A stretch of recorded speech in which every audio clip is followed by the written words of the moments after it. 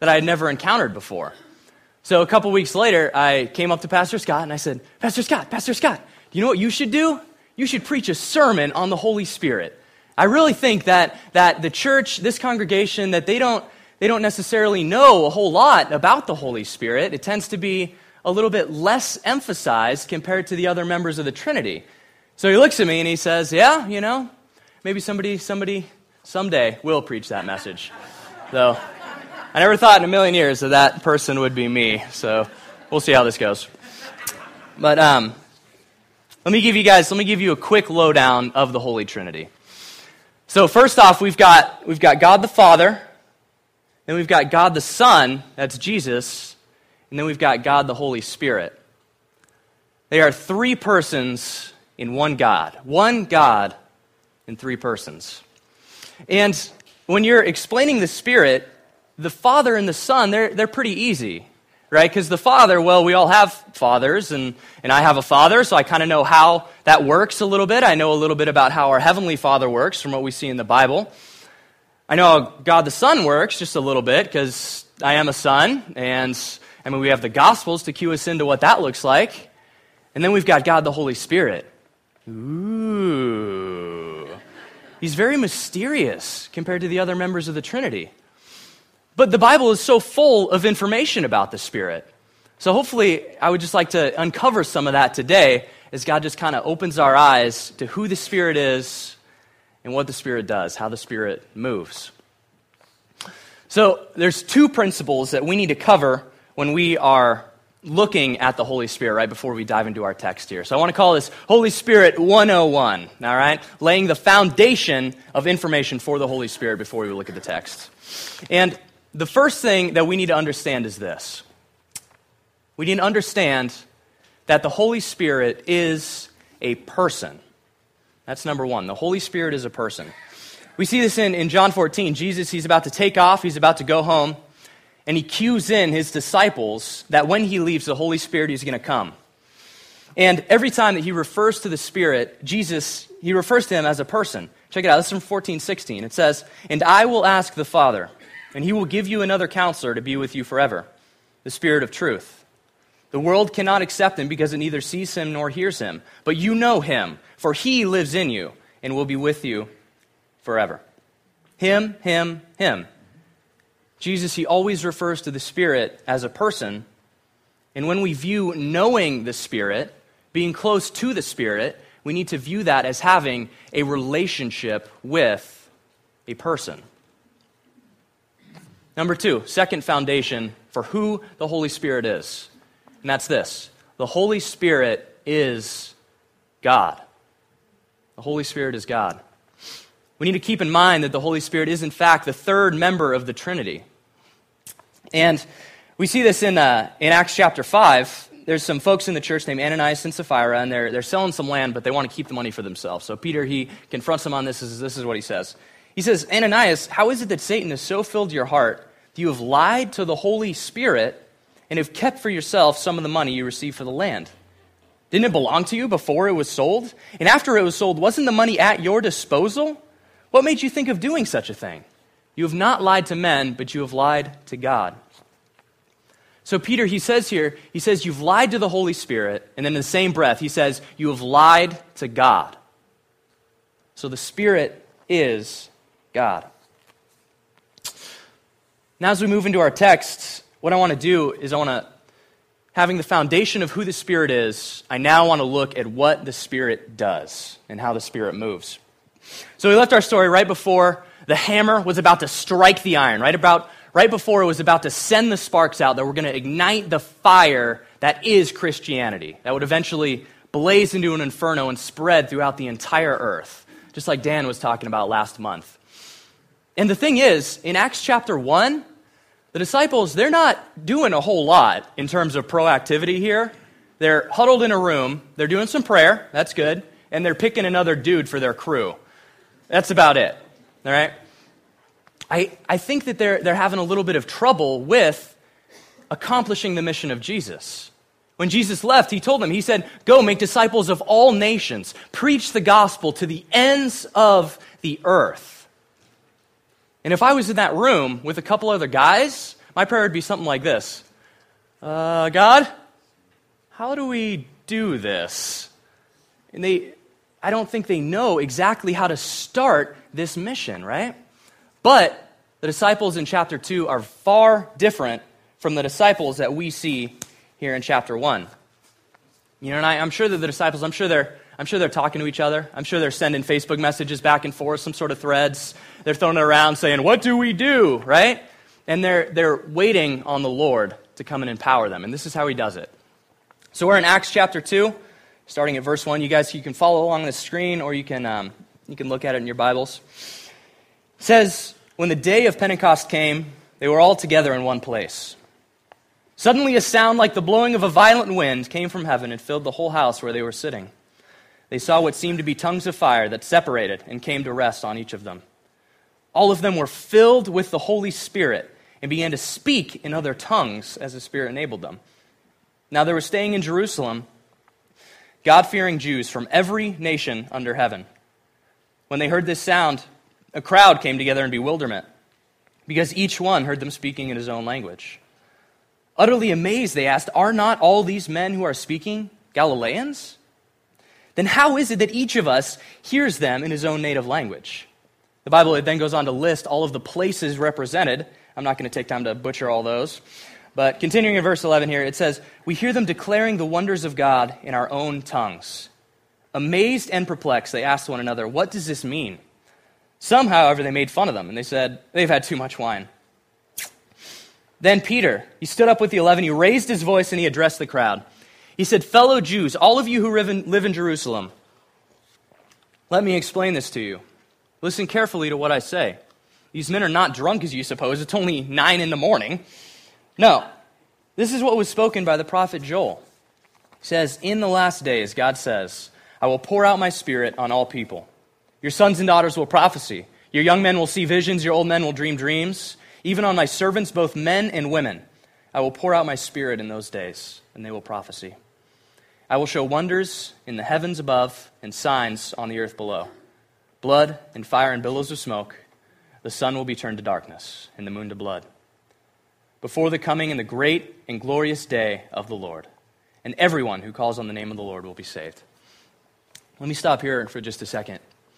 What I want you to see is this. The big idea here in Acts chapter 2. The big idea is that the Spirit of God empowers us to accomplish the mission of Jesus. Let me say it again. The Spirit of God empowers us to accomplish the mission of Jesus. If you're following along in the inserts with the worship folder, feel free to write that down. We have this monumental task, accomplishing the mission of Jesus. Something that on our own would be absolutely impossible to achieve. But luckily, we have the Spirit of the living God inside of us to help us. So here from Acts 2, what I want to do is I want to pull 2 ways that the Spirit empowers us to accomplish this mission. 2 ways. I know in your inserts that you have 4 ways. Basically, I had like 3 hours of material that I was so fired up to preach, and then I had to cut it down to the standard 35-ish minutes or so. So while I would enjoy a 3-hour sermon, I don't think you guys would quite as much. So 2 ways that the Spirit empowers us. Number 1, the Spirit gifts us. The Spirit gifts us. Now, there's a lot of mystery surrounding spiritual gifts, surrounding spiritual gifting, and some of the more miraculous gifts that we see, especially in the book of Acts here. And what I want to do is I want to try to make spiritual gifting, I want to make it as simple as I can for you. So let me submit this definition. The spiritual gift is any gift empowered by the Spirit for the purpose of building up the church. And keep in mind, this is not to bring attention to yourself. This is not to make yourself famous. This is not to make yourself money, right? That might be more along the lines of a talent that you could use. This is a specific gift empowered by the Spirit for the purpose of building up the church. It's for serving others to glorify Christ. Check out Ephesians 4:12. He's talking about spiritual gifts, and he says that they are for this purpose. It says they are to prepare God's people for works of service so that the body of Christ may be built up. That is what spiritual gifts are for. So, what are some of these gifts? I want to give you guys some examples. And we look at our passage first off. The Holy Spirit, it comes down. The Holy Spirit, He empowers the believers, and then they start speaking in tongues. And the gift of tongues, all that is, it's the Spirit empowering believers to speak in another earthly language. That's what we see here in Acts 2. They say, how is it that each one of them hears our own language? There's no interpreter. The Spirit is empowering them to speak in another earthly language. And that's all that tongues is here in Acts 2. Secondly, Peter, he goes on to list prophecy. He talks about visions, and then he talks about dreams. And it's the same kind of thing with prophecy here. It's not so much like a mysterious voice and then somebody standing up the back and saying, "Thus saith the Lord." Right, prophecy can be as simple as hearing a message from God and conveying it to somebody else. This is how Wayne Grudem, this is how he defines New Testament prophecy. He says, prophecy is responding to and repeating in one's own words something that God brings to mind. So it doesn't have to be as mysterious as some people say it is, right? I've seen prophecy manifested itself in this sort of way. For example, if somebody came up to me, if I came up to somebody else, and I said, hey, I think that the Lord has been telling me that this new job that you're starting, that it's going to be really good for you. It could be like a simple word of encouragement, something like that. Or it absolutely could be more specific, more definitive, more authoritative from the Lord. All right. Another list from 1 Corinthians 12 talks a little bit about healing, miracles, and I want to address kind of these last 4 gifts for a second. These 4 gifts would be under the category of more miraculous gifts, right? Gifts that we would see as miraculous. And you guys, you're sitting there, and I know you're thinking, well, why don't we exercise some of these gifts in our church body? Where are these gifts? I've heard of other churches exercising these gifts. Why don't we see these? And there's basically a couple of schools of thought on this. The first one is that the gifts have completely ceased. They're completely done. They were only used for the first century, right, around Acts chapter 2. The second school of thought is that these gifts are alive and active today and in use by almost every believer. That would be more of like a Pentecostal kind of view. And the third view is somewhere in between. That, yeah, the Spirit absolutely can use these gifts, but maybe He doesn't necessarily use them all the time. And whatever view you hold, kind of out of those 3 or something in between, I want to submit to you these 3 things that we do need to agree on.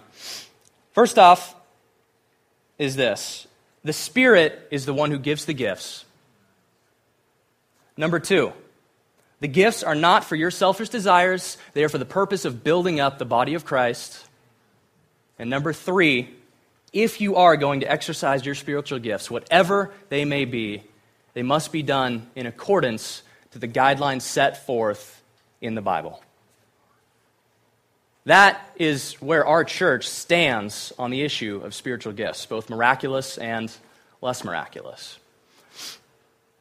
And those are the 3 guidelines that we need to be following. Now, let me share some quick examples of some other spiritual gifts that we see in use in this body all the time. I see these everywhere. You could have the spiritual gift of wisdom or knowledge, for example. Just an extra dose of this from the Spirit, an extra amount of wisdom. Maybe the gift of faith. I've seen people in this congregation that have incredible faith, and it really encourages me to build my own. Maybe you could have the gift of teaching. Well, it's obviously some of our pastors, right? They get up here and teach. You could have the gift of administration. It's the gift of leading others. Maybe the gift of evangelism. I know some people in this body that seriously cannot stop talking about Jesus Christ to non-believers. It's awesome. Maybe the gift of mercy. This is one that I don't have quite as much of. This is a gift of, it's just getting together with other believers and just sympathizing with them, crying with them, rejoicing with them. It's awesome. And there are so many more. No list in the Bible is an exhaustive list of spiritual gifts. For example, I want to talk about the gift of music, right? The gift of leading others in worship. We don't see it anywhere in the Bible. We don't see it in a single list in the Bible, but I would absolutely argue that leading others in worship is a spiritual gift. It's a gift empowered by the Spirit for the purpose of building up the church. Now, sometimes there can be like a lot of discouragement when it comes to spiritual gifts. Or you may be sitting there and you may be thinking, man, Pastor Scott, he's just so cool. He just gets up here and he preaches every Sunday, and I wish I could do that. That's just so awesome. Don't ever say that. Don't ever be discouraged because you don't have a certain gift or because you do have a certain gift. It's not about what gifts you have. It's about why you have those gifts. I want to show you something, for example.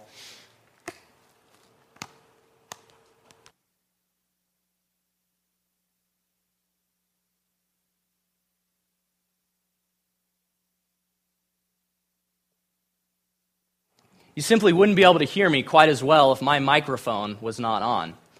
And if Pastor Mark was not back there at the soundboard like he is right now, running sound, there would be absolutely no purpose to me standing up here and preaching to you guys. You simply couldn't hear it, right? We work together as a team. And God, wherever He's put you, He forms us together as the body of Christ, using whatever gift He's given you to build up the body of Christ. So never be discouraged by what gifts you do or do not have. Never focus on the what, always focus on the why. Number 2, this is the second way that the Spirit empowers us to accomplish the mission of Jesus. The Spirit empowers us to bear witness to Christ. Empowers us to bear witness to Christ. As Christians, we are all representatives. We are witnesses to Christ and about Christ to others. Look at Acts 1:8. We talked about this last month, about this verse. It says, but you will receive power when the Holy Spirit comes on you, and you will be my witnesses in Jerusalem and in Judea and Samaria and to the ends of the earth. This was the last thing that Jesus said to them before He ascended into heaven. And Jesus, He knew that His mission was hard. He knew that His mission was downright impossible. But with the power of the Holy Spirit, He is the one who makes it possible. And here in Acts 2, that's exactly what we see happening. The disciples are being empowered by the Spirit, and they're witnessing about Christ. I want to look at Peter, for example, here. Peter is a prime example of this. This is where we're picking up our story. This is what he says after the Spirit empowers him. This is from Acts, starting at verse 22. It says, men of Israel, listen to this. Jesus of Nazareth was a man accredited by God to you by miracles, wonders, and signs, which God did among you through Him, as you yourselves know. This man was handed over to you by God's set purpose and foreknowledge, and you, with the help of wicked men, put Him to death by nailing Him to the cross. But God, He raised Him from the dead, freeing Him from the agony of death, because it was impossible for death to keep its hold on Him. David said about Him, I saw the Lord always before me, because He is at my right hand. I will not be shaken, therefore my heart is glad and my tongue rejoices.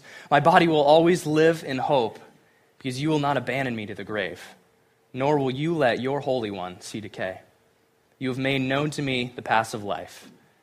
You will fill me with joy in your presence.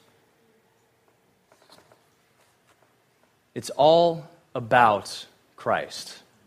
It is all about Christ. Peter, he could have stood up here. This is one of the greatest acts of the Spirit that we've seen. And Peter, he so easily could have stood up and he could have said, look at the Spirit. Look at the way the Spirit is moving. This is incredible. Praise God. But he didn't do that. He stood up and he preached about Christ. He stood up and he boldly pointed to Jesus. Because that is what the Spirit empowered him to do. That's the nature of who the Spirit is. He doesn't bring attention to himself. He brings attention to Christ. That's one of the reasons why the Spirit isn't emphasized as much as the other members of the Trinity here at Philida. Because the Spirit doesn't emphasize it quite as much. Check out John 15:26. It says, when the Counselor comes, whom I will send to you from the Father, the Spirit of truth, this is Jesus talking, who goes out from the Father, He will testify about me. The Spirit will testify about me. How many of you guys have ever been fearful, scared, nervous about talking about Christ with other people? Man, I know I have. It's a scary thing. It really is a scary, scary thing. And there's a funny thing about preaching. The thing about preaching is it's pretty scary too. I've heard stories of preachers passing out, heard stories of preachers pooping their pants. I've heard stories of preachers throwing up after sermons. It's ridiculous. It's insane. And what I want you to do is I want you to look at this from my perspective for a second. I am a 21-year-old boy, so far in the middle of Bible college, with 5 months of experience up to this point. I'm standing up here in front of you guys, who are all much more experienced than me, and I'm preaching to you about Jesus in the Bible. By doing this, I'm not just preaching about Jesus in the Bible. By doing this, I am claiming to represent God, God Almighty, the creator of the heavens, the earth, and everything in them. That is scary. If that's scary, I don't know what is. And I will tell you guys right now, if it were not for the Spirit living inside of me, there'd be no freaking way I'd be standing up here. I would be running for cover.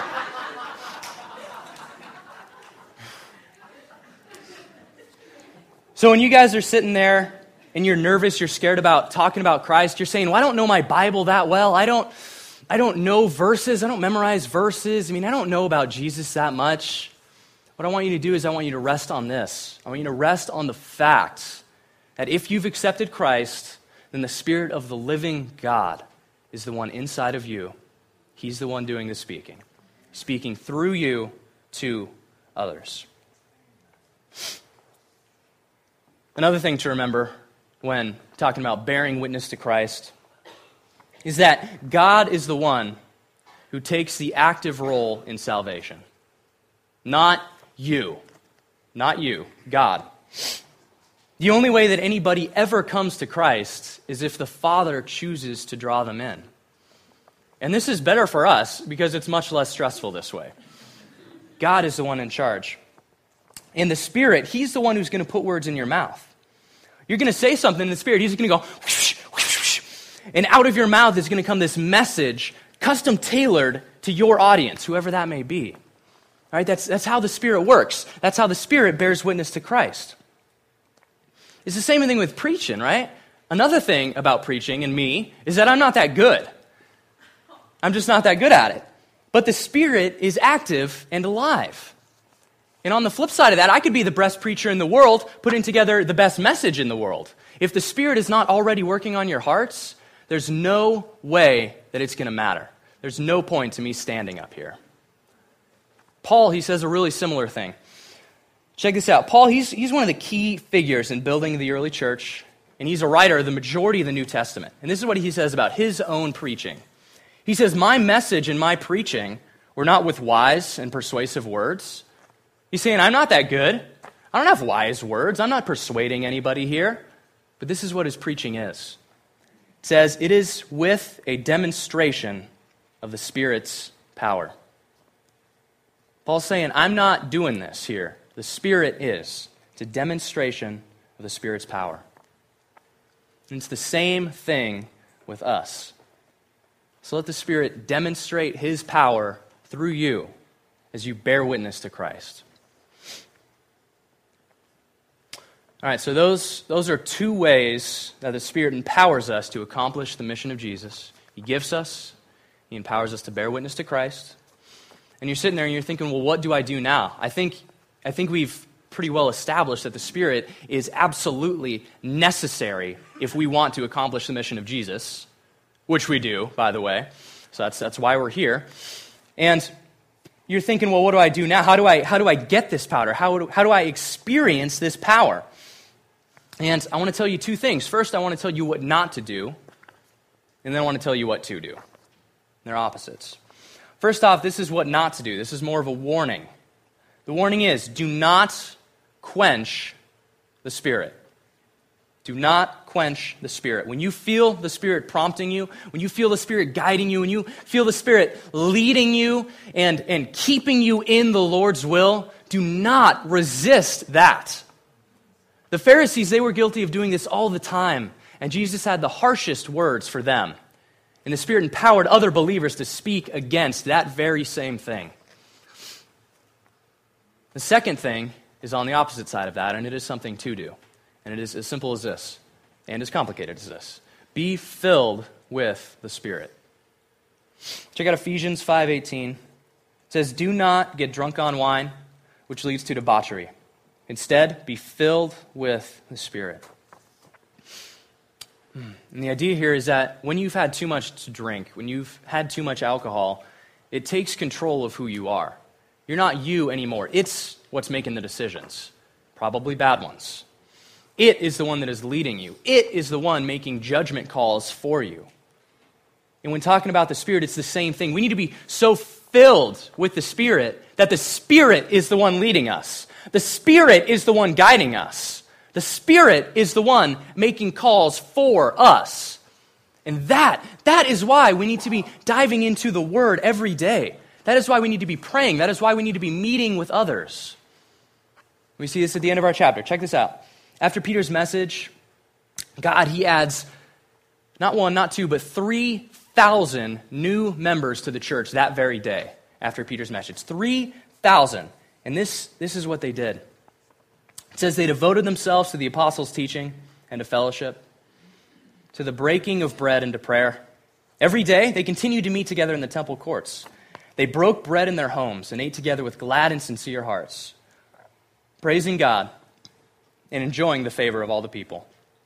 And the Lord added to their number daily those who were being saved. These are guys that were using their gifts for the kingdom of God. These are guys that were bearing witness to Christ. These are guys that had the model of church right. These are guys that were filled with the Holy Spirit. And just like them, they did something that I want us to do as well. I want us to recognize.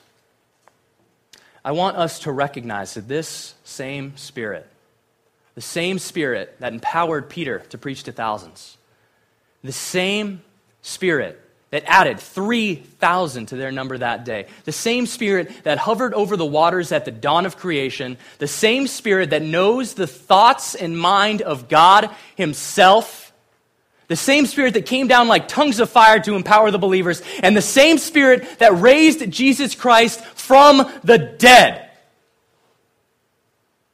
That is the Spirit that lives in us. And when we let Him work through us, that is how we accomplish the mission of Jesus. Let's pray. Father God, we thank you. God, we thank you for your Son. God, we thank you for the Word. We thank you that you've conveyed these messages to us, God, and we thank you for your complexity, God, that we can study you our whole lives and still barely scratch the surface of who you are. And Jesus, we praise you just for sending us the Spirit, God, for making the sacrifice necessary to cover our sins, to cover our transgressions. God, and Holy Spirit, we pray that you would come and you would fill us up this morning, God. We pray that you would empower us to worship, empower us to connect to God, and empower us to accomplish the mission of Jesus, Lord. We pray all these things in Jesus' precious and holy name. Amen.